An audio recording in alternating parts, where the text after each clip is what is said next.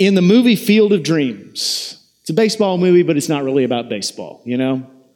In the movie Field of Dreams, the great baseball player, Shoeless Joe Jackson, his ghost shows up in a cornfield where someone has made a baseball diamond.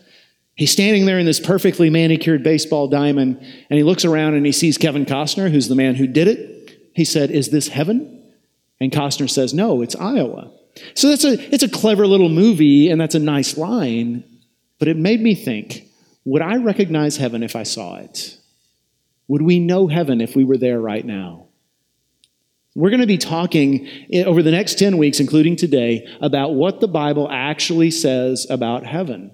Some of you grew up in church and you grew up being told, we can't really know what heaven's like. It's beyond our comprehension, so don't even try. And the people who told you that were well-intentioned, but they were wrong. I respectfully say they were wrong. And I'll tell you why. Colossians 3:2 says, set your mind on things above, not on earthly things. Set your minds on things above where Jesus is seated at the right hand of God. It is a command of God that we're supposed to be thinking about the world to come. And God wouldn't command us to do something we're not capable of.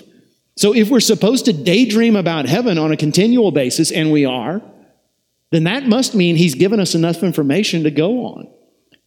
And throughout the Scriptures, what I'm going to show you is throughout the Scriptures, there's information about the world to come, about the life that comes after this, that is strong enough and vivid enough that you can sit and daydream about it in your spare moments, when you're driving, when you're trying to fall asleep, when you don't have anything else to do, and just think about what that world's going to be like. And here's what that'll do for you. If you're getting on in years and life is getting difficult because your body's failing, it'll give you hope and it'll lift you out of your doldrums. If you're young and you think, well, I don't need to think about all that, that's years away.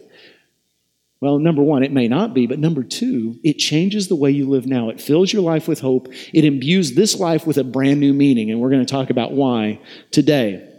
So John 14 is part of the story of Jesus' last night on earth. So imagine Jesus, He knows within hours He's going to be betrayed by one of His 12 best friends. He's going to be abandoned by the other 11. He's going to be arrested. He's going to be beaten, tried, thrown before the Romans. His own people will deny Him and condemn Him. He will be sentenced to die. He will be flogged, and then He'll be crucified. All of this is going to happen before the next sundown. So lots on His mind. But He chooses that moment to speak these words of hope to His disciples. John 14, 1-3. Do not let your hearts be troubled. You believe in God, believe also in me.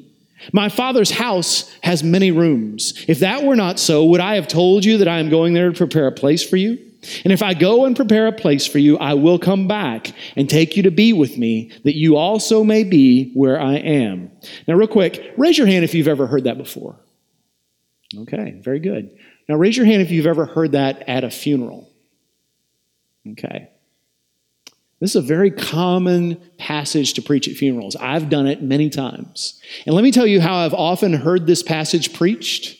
In fact, in my younger years, I preached it this way. It goes something like this. In the King James Bible, it says, in my Father's house are many mansions. Old Joe right here, he didn't have a mansion in this life. He lived in a common little A-frame house, but now he's got a mansion. He's got a glorious mansion. The master carpenter's been working on it for 2,000 years. Don't you know that is one incredible house? Now, let me tell you two problems with that. Number one, the word mansion that was used by the King James translators 500 years ago, and they did a good job. They translated the Bible faithfully according to the English language of their time. In the 1500s, the English word mansion didn't mean what we mean when we say mansion today. It simply meant a place to live. And that's what the Greek word means. John uses a Greek word, monai, which simply means a place to stay. Notice, Jesus says, in my Father's house are many places to stay. That's why the newer versions say it are many rooms, because it fits with Jesus' metaphor of heaven being a big house, and there's a room in that house for every single one of us. You, me, every person who's in Christ. He's not going to run out of room. He's not going to say, okay, you're going to have to go down the street. I'll rent you a hotel. No, there's room in my Father's house for you. Let me tell you another problem with this. It ignores the thing Jesus says just after that when He says, if I'm going there to prepare a place, I will come back. See, our hope, our ultimate destination and the thing we should most be looking forward to is not, I'm going to die and go be with Jesus. It is, Jesus is coming back someday. Let me show you what I mean. 2 Corinthians 5, 1 through 10. Now, before I read that, let me tell you a little story, okay? Next week, we're going to talk about what happens when we die. We'll talk a little bit about it today, but we'll talk about it in detail next week. Right now, we're looking at what is heaven really. So let me tell you this little story. Imagine an American is captured abroad by hostile powers, maybe a soldier, maybe a missionary, maybe an aid worker. This American citizen is captured and is held captive for years. They're mistreated, they're abused. Ultimately, an elite team of American troops come and rescue this American, and they bring them home. Now imagine this American citizen is on a flight to the United States, and instead of going to his home, which is somewhere in the Houston area, he goes to Washington, D.C. Why? Because the president wants to see him. Because Congress wants to have him as a special guest. Because the Today Show wants to interview him, and CBS Morning Show, and every other morning show you can name. And so he's put up in a nice 4-star hotel. His family is flown by the government to D.C. to be with him. Instead of sleeping on a cold concrete floor, he's sleeping in a king-size bed. Instead of scrounging food and eating whatever scraps they happen to give him so he doesn't starve to death, he's feasting on steak and lobster and creme brulee. Instead of being spat upon and cursed and even tortured at times, he's treated like a hero. He's embraced by his family. He enjoys laughter. He enjoys affection. He enjoys kindness. Is he in a good place? Absolutely. Is he in a better place than he was before? You can't even imagine how much better. But is he home yet? No, he's not home yet. He's in a wonderful place. His troubles are over, but he hasn't yet come home. So what for the Christian is home? See, that story represents the place we go when we die. Again, we'll talk more in detail about that next week. But what is home for a believer in Jesus? Look at 2 Corinthians chapter 5. For we know that if the earthly tent we live in is destroyed, we have a building from God, an eternal house in heaven, not built by human hands. What is Paul talking about? He's comparing our earthly bodies to a tent. It's a pretty good metaphor, actually, because our bodies tend to wear out over time, don't they? This body, y'all looking at me? This is as good as it's ever going to get for Jeff Berger, okay? It ain't getting any better. It's only getting worse from here. I'm like the iPhone. Every year there's a newer, crummier version of me, okay? And that's the same with you. The earthly tent is going to be destroyed, but there is an eternal house. In other words, there's a better body waiting for us. We'll talk about that in this series in a couple of weeks. He says, verse 2, meanwhile we groan, longing to be clothed instead with our heavenly dwelling, because when we are clothed, we will not be found naked. For while we are in this tent, we groan and are burdened, because we do not wish to be unclothed, but to be clothed instead with our heavenly dwelling, so that what is mortal may be swallowed up by life. Now the one who has fashioned us for this very purpose is God, who has given us the Spirit as a deposit, guaranteeing what is to come. Therefore, we're always confident and know that as long as we're at home in the body, we're away from the Lord. For we live by faith, not by sight. We are confident, I say, and would prefer to be away from the body and at home with the Lord. So we make it our goal to please Him, whether we're at home in the body or away from it. For we must all appear before the judgment seat of Christ, so that each of us may receive what is due us for the things done while in the body, whether good or bad. So, last week we talked about the thief on the cross. Jesus saying to the thief, today you will be with me in paradise. He repented there at the end. Jesus said, I've been waiting for you to make that move. Now you'll be with me today. Today. That's the assurance we have. Paul says in verse 8, to be absent from this body is to be home with the Lord, to be in His presence. So why in verse 4 does he say, but we groan, longing not to be unclothed, but to be clothed? What he's saying is, to be absent from the body, present with the Lord is great, but that's to be unclothed. That's good, but what's even better is to be clothed in our heavenly dwelling. He's talking about the resurrection of the body. He's talking about the fact, okay, y'all hear me? Y'all hearing me right now? The ultimate vision of Scripture for eternal life for God's people is not wispy spirits floating around in some foggy, mystical world, strumming harps, angel wings, halos. That's not the vision of Scripture. It's not a disembodied existence. It is when Christ returns, our bodies will be raised, and we will inhabit new bodies, new imperishable bodies, perfect bodies, and we will walk a redeemed earth, an earth that is perfect, an earth that is unspoiled, an earth that perfectly exhibits the glory and the power and the grace of our God. And that will be our life. And that's what Paul's talking about. He says, to be absent from the body is to be present with the Lord. That's great. But you know what I hope? I hope I don't die. I don't have this in-between time. I hope I go straight from here to the new earth, to the new body. It didn't happen for Paul. But that's what we all should hope for. In fact, when you read the Scriptures, you'll see it over and over again. So here you go. I'm about to hit you with a whole bunch of Scripture. Because listen, I know this is new stuff to a lot of you. You've been told growing up, well, you die, you go to heaven, you'll be with Jesus, that's all. But there's more to the story. There's more to the story, and I want to show you where I get that in the Scriptures. I'm going to read these fast, so you might want to write these references down so you can go back and look at them again. Daniel 12, 2 through 3. Multitudes who sleep in the dust of the earth will awake, some to everlasting life, others to shame and everlasting contempt. Those who are wise will shine like the brightness of the heavens, and those who lead many to righteousness like the stars forever and ever. Verse 13 goes on to say, as for you, go your way till the end. You will rest, and then at the end of the days, you will rise to receive your allotted inheritance. I'm not going to read them, but you can see also Psalm 49, verse 15, and Isaiah 26, verse 19. In the New Testament, there's tons of information about the resurrection. Here's one of many times Jesus spoke about it himself, John 6, 39 through 40. And this is the will of him who sent me, that I shall lose none of all he has given me, but raise them up at the last day. For my Father's will is that everyone who looks to the Son and believes in him shall have eternal life, and I will raise him up at the last day.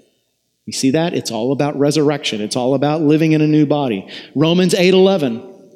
And if the Spirit of him who raised Jesus from the dead is living in you, he who raised Christ from the dead will also give life to your mortal bodies through his Spirit who lives in you. 1 Corinthians 15:20. But Christ has indeed been raised from the dead, the first fruits of those who have fallen asleep. You know what first fruits means? It means since Jesus has been raised, so will we. We will rise just like he rose. You know that up until about 100 years ago, most Christians would place on their tombstone, I will arise, or looking forward to the resurrection, or something to that effect. It's only been in the last few decades, the last century, that Christians have lost sight of the fact that the resurrection is our ultimate hope. And we started believing in a vision of heaven that's not that much different from the vision of non-Christians. 1 Thessalonians 4, 16 through 17. We know this passage, many of us, in the context of an earthly rapture of the redeemed. Whether or not you believe in a rapture, and that's something that's not clear in Scripture, whether or not you believe in it, it does speak of resurrection. Now listen to what it says. This is Paul writing to his Thessalonian friends who are concerned about their loved ones who have died.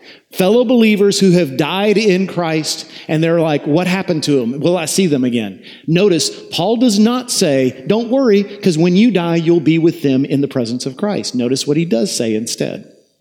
For the Lord himself will come down from heaven with a loud command, with the voice of the archangel, and with the trumpet call of God, and the dead in Christ will rise first. After that, we who are still alive and are left will be caught up together with them in the clouds to meet the Lord in the air, and so we will be with the Lord forever. Again, it's not wrong to say to a grieving Christian, don't worry, you'll see them again. When you die, you'll be with them in heaven. That's true. But notice that's not what Paul says. We'll talk about that next week. What Paul says here, what consistently is in the Scriptures, our hope is not dying and being with Jesus. That's the intermediate. Our hope is the resurrection.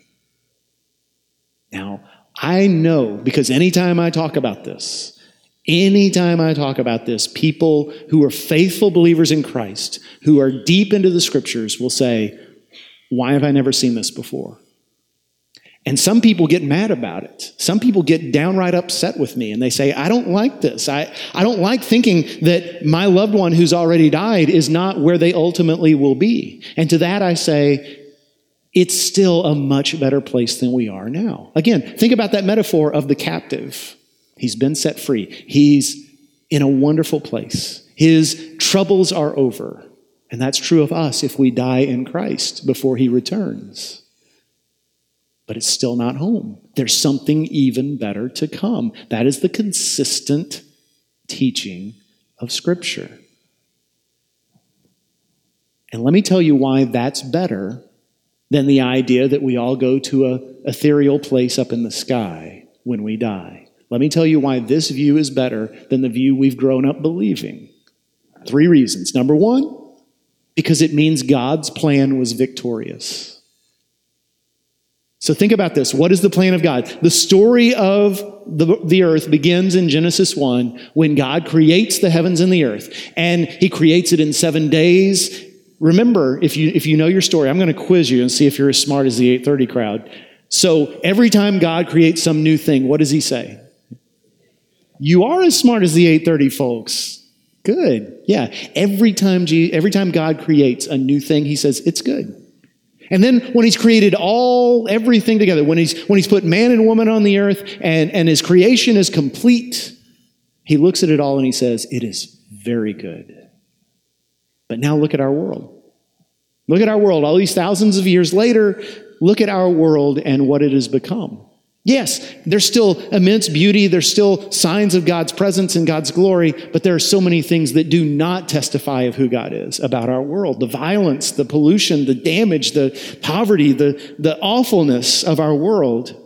So if the story ends with, well, then everybody who dies in Christ gets out and everybody who doesn't just goes away and the whole world just collapses, then God's plan has failed. God's creation cratered and we just evacuate. That's the story we grew up believing. That God's world was ruined, so he got his people out, and that's that. But instead, the scriptural idea is, no, God redeems the planet Earth. He doesn't give up on it just because our sin stained it. He redeems this world.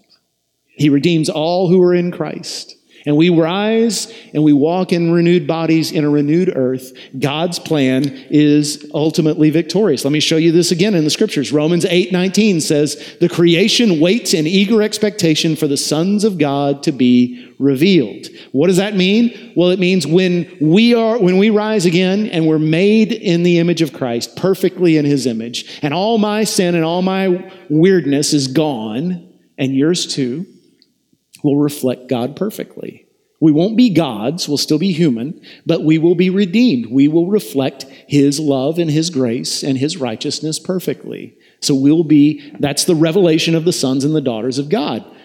Notice it doesn't say we're waiting in eager expectation. It says the creation is waiting. So what Paul's doing is he's anthropomorphizing the world. That's a fancy word that means he's giving human characteristics to a non-human thing. He's taking the earth and saying, the earth can't wait to see us rise again. Why? Because the earth is so messed up now. But someday, when we rise again, it will be renewed as well. It goes on to say, for the creation was subjected to frustration, not by its own choice, but by the will of the one who subjected it, in hope that the creation itself will be liberated from its bondage to decay and brought into the glorious freedom of the children of God. I read a story some years ago about a young woman who, when she was a little girl, was tragically molested by a relative, an older male relative. And as a young adult woman, she still bore pain from that abuse when she was little. And she met with a surgeon who said, I can help you. I can't take away everything, but I can take away the physical pain. There's an operation I could perform that would relieve you of this physical pain. And she agreed to the surgery. And on the day of the surgery, like so many of us, in a moment like that, she got nervous. And she said, I don't know if I want to go through with this. And he knelt down by her bedside. He was one of those doctors who had a good bedside manner. He knelt down by her and he said, listen, ma'am, when I'm done with this surgery, there won't be anything on you that man touched. And she later said that not only did the surgery work and relieve her physical pain, but those words from her surgeon healed her emotionally because she realized, I'm not the same person anymore. I'm not just an abuse victim. I'm new. I'm refreshed. And that's going to be our world someday. God's going to take away all that sin has touched and replace it with what is perfect. And we'll talk in greater detail about what that means as this series goes along. But just know, God's plan is victorious. Secondly, God's plan is better than our idea of heaven because it makes life on this earth meaningful. Think about it. If we're just getting out of here before the whole thing burns down, then what motive do we have to do good in this world? I mean, why should we care about poverty and pollution and violence and pain all around us unless it affects us directly? I mean, isn't it, if we're trying to make the world a better place, isn't that sort of a wasted effort, sort of like planting flowers at a demolition site or painting a house that's going to be torn down anyway? But if, on the other hand, this whole world will be redeemed, that means every good thing we do in the name of Christ counts eternally. And that's what Paul says in 1 Corinthians 15:58. Now, 1 Corinthians 15, when I first came to the church in 2016, one of the first series I preached was on 1 Corinthians 15. I'm sure you all remember that in great detail, right? Yeah. So it's the whole chapter is about the resurrection from the dead, not the resurrection of Jesus, although it's mentioned, our resurrection. So after 57 verses of Paul talking in detail about, yes, we will rise again. Yes, here's how we know it's going to happen. Here's what our bodies will be like. Here's how glorious it will be. After 57 verses of that, in verse 58, he says, "Therefore, my dear brothers, stand firm. Let nothing move you. Always give yourselves fully to the work of the Lord, because you know that your labor in the Lord is not in vain." See, if Paul's idea was evacuation, he'd say, "Therefore, my brothers, don't worry about a thing. Just make it until you die and you've got it made."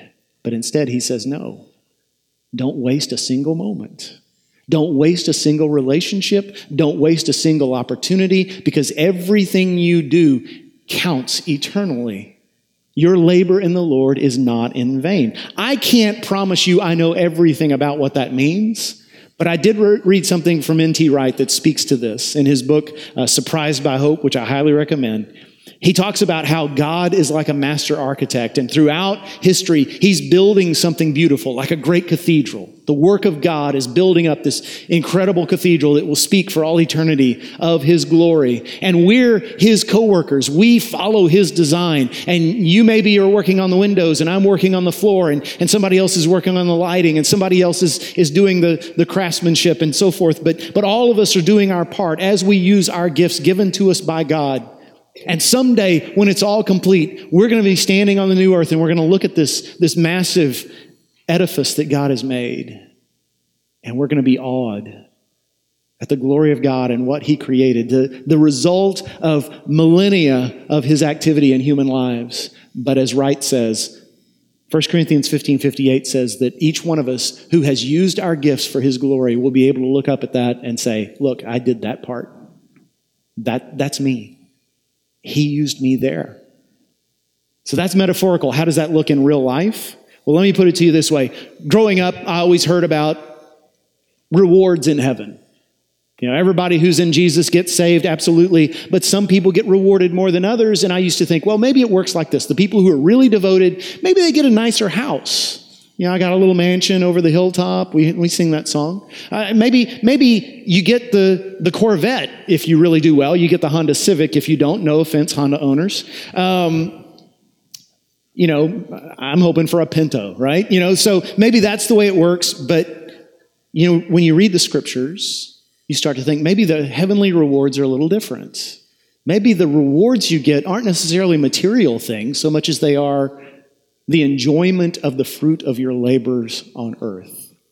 So maybe it works this way. Imagine a woman who teaches youth Bible study, students, teenagers Bible study for decades. And then in her later years, she starts to work with the elderly, those who are homebound, and she goes and visits them and encourages them and teaches them Bible study. And then she dies, and then one day Christ returns, and she's resurrected along with everyone who's in Christ. And imagine her in a redeemed earth, And she's continually, throughout eternity, continually walking up to people and thinking, hey, I remember you. I taught you. And they say, yes, absolutely. And they point to another person. They say, that's my child. And that's my grandchild. And because you invested in me, they walked with Christ. And because you invested in me, they led others to Jesus. And she's constantly meeting people who are there in part because of her influence. And she's also meeting the people she used to go visit in their homes who were so elderly and infirm they couldn't get out of the house. And now they're in vibrant bodies, and together they go on hiking trips, and together they go dancing, and together they go running. And meanwhile, all the little selfless, hidden acts she did, offerings she gave, small conversations, long forgotten, moments when she uttered prayers from her heart, she begins to see all the fruits of those, that not a single thing was wasted, that nothing went into the wastebasket of history. Everything God saw, every tear, every prayer, every offering, every moment is lived out in eternity in a way that glorifies God and blesses her for the rest of history. I think that's what it looks like. And even beyond that, imagine this. Our church, our vision for our church is that we would not simply be a place where you'll hear the gospel preached in downtown Conroe. Yes, we want to be that, but so much more. We want to be a church that sends out missionaries into our city. We want to be a church that sends out disciple makers. And along with the other churches that preach the gospel, because we certainly can't do it alone, we want to transform all of Montgomery County in the name of Christ. Imagine if that happens. Here's something I think. The Bible says that in the new earth, there's going to be a new Jerusalem, right? Like the present Jerusalem, only better. I've got it in my head, there's going to be a new Montgomery County. And many of us will live there. And we'll walk the streets, and we'll walk the pastures, and we'll fish in the lakes, and we'll greet the people, and we'll say, glory be to God, look what he has done. Thank you, Lord, for letting us be part of this work. And sad to say, there will be some of us there who are there by the grace of God and only by his grace, just like the rest of us. But some of us who will walk around saying, oh, I'm so glad I'm here. I'm glad I trusted Jesus. I wish I had spent more time investing in this world than I did in that world. I wish I'd spent more time building up a treasure here by investing in people than investing in a treasure on earth that dried away the moment I died. Because I do think there will be regret in that world. So, it makes life on this earth more meaningful. And finally, it will feel like home. This plan is so much better because if heaven was what we typically imagine, if someone says, yeah, heaven's going to be great, you go to be with Jesus and then you live with him in some mystical place in the sky forever, I can't imagine what that's like. Maybe that's why we've come up with these ideas of angel wings and halos and strolling on clouds and strumming on harps, because that's the best we can do. But this way is so much better. The scriptural way makes so much more sense because we can understand it. Now, will there be things there that are better than anything we can imagine? Absolutely. But we can understand enough about a perfect world, a perfect earth, to get our minds around it, to get excited about it. In Philippians 3:20-21, Paul writes, but our citizenship is in heaven, and we eagerly await a Savior from there, the Lord Jesus Christ, who by the power that enables him to bring everything under his control will transform our lowly bodies so that they will be like his glorious body. Y'all, I grew up in a little place 2.5 hours away from here. The house I grew up in was originally the property of my great-grandparents. When my dad got home from Vietnam, I'd just been born. My mom and my dad and I moved into that old house. They kind of fixed it up. They added on a little bit, but it's nowhere near a mansion. And yet, it'll always feel like home to me. This weekend, I'm planning to go back. My cousin's getting married. I'm planning to go back and spend Friday night with my parents and go to the ball game and then go to the wedding the next day. And I'm so excited about that because it's going home. And there's something that draws me back there. And some of you understand what that's like. All of you, there's some place that feels like home to you. And that feeling inside of you is God's reminder that there's something better. There's a home waiting for you. There's a home. When you get there, you'll know it. It'll be far better than the place you grew up. It'll be better than any place you live now. It'll be better than your dream house on this earth. So imagine that captive I told you about earlier. Imagine this man, after days in Washington, D.C., after being treated like a celebrity, after being feasted and comforted, he finally says, okay, can I go home now? And they say, absolutely. And they put him on a plane and he flies to Texas. And he lands at Bush Intercontinental. And his dad has left the car there, and so they get in the car and they drive to their home. And as he's driving, he sees things he recognizes, but somehow it seems different. The grass is greener. There's more trees, and the trees are healthier. He drives through streets and he notices, where's all the homeless people? Where are the crumbling apartment buildings? Where's the trash? Where's the broken down cars? Where are the police? I don't see anybody getting pulled over. They pull into his street and he notices that the houses all look perfect. He pulls into the driveway and gets out, and his family greets him, those who weren't able to come to D.C. And he notices his grandparents are there. They had died earlier, but they're there. Young, vibrant. Somehow he recognizes them, but they look so much more youthful than he ever knew them on this earth. He notices his dad, who lost a leg to diabetes. Now he's got 2 good legs. His brother, who before he went off to that foreign country and got captured, he and his brother had a falling out. They haven't talked in years. Now they're back together and there's no weirdness between them at all. He notices all around him families reunited. He notices all around him lives put together, health restored, life renewed. That's what it's going to be like for us. It's going to feel like home, but it's going to be so much better. And the best thing of all, the scriptures consistently tell us, the best thing of all is we will be in the presence of the one who rescued us. We will be in his presence day and night forever. We'll talk about that in greater detail later in this series, but just know, there won't be a single part of us that walks around saying, I'm here by my own merit. Every single one of us will say, thank you, Jesus. Thank you for bringing me here. Thank you for renewing this world. Now, does that make you a little bit homesick?